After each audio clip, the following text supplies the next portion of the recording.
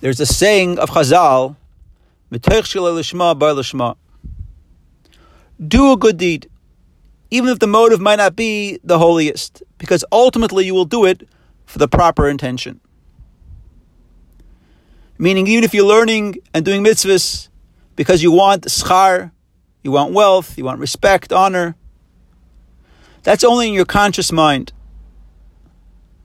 But mitoch shelo lishma, inside the ulterior motives, is lishma, is the proper motive. In other words, your neshama wants you to have all the schar, the wealth and the honor, not for itself, but for holy motives. The people should see that someone who learns Torah and mitzvahs, automatically with all this stuff comes all the schar and all the wealth and all the goodies.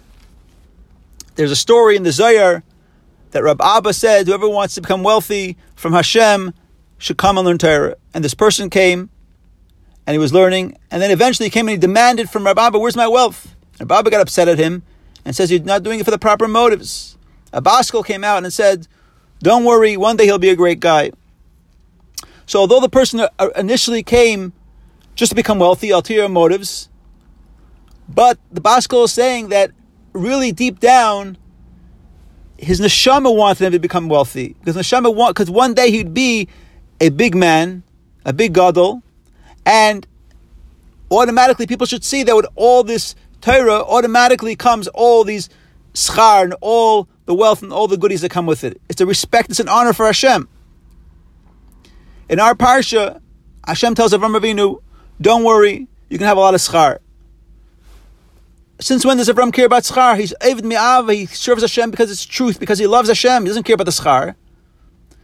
But this is the vart that to Avram Avinu, he was so given over to Hashem, his honor was Hashem's honor, his wealth was Hashem's wealth. His whole thing was to go around and to talk about Hashem and bring his inspiration everywhere and his truth everywhere. And people saw that automatically someone who's so devoted to Hashem gets all these goodies automatically. The takeaway is obvious. Even though we consciously might be doing things seemingly for ulterior motives, we want all these goodies, we should know that deep down the reason why you want it is because your neshama wants it. Your neshama wants to serve Hashem in the best way possible. Thank you very much and have a good Shabbos.